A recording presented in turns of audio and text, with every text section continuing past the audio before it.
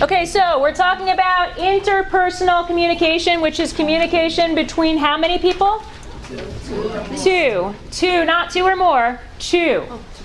Just two. We're going to talk about different types of communication today by the numbers. Some textbooks differ on their definition of interpersonal communication. For the purposes of this class, we are going to say that interpersonal communication is simply communication between two people.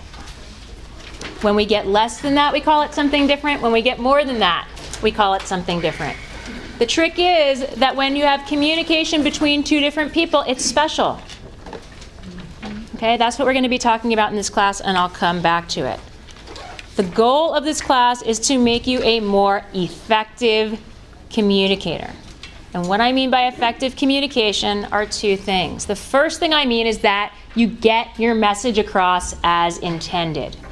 There's lots of reasons in communication your message might not get across as intended. We're going to talk about that in this class. It's called noise.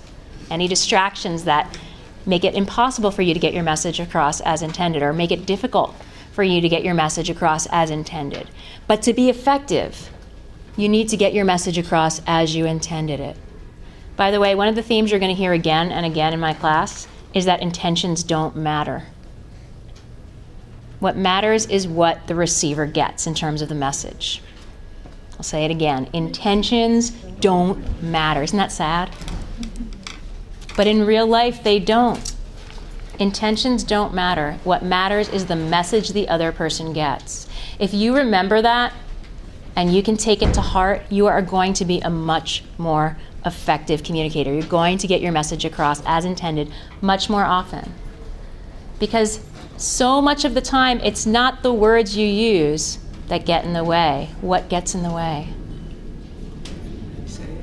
How you say it. What's your name? Quran. Oh, sorry. Quran. Okay. Quran is the way you say it. You okay with having your name on here? Sure. It is now. Here, I'll start now.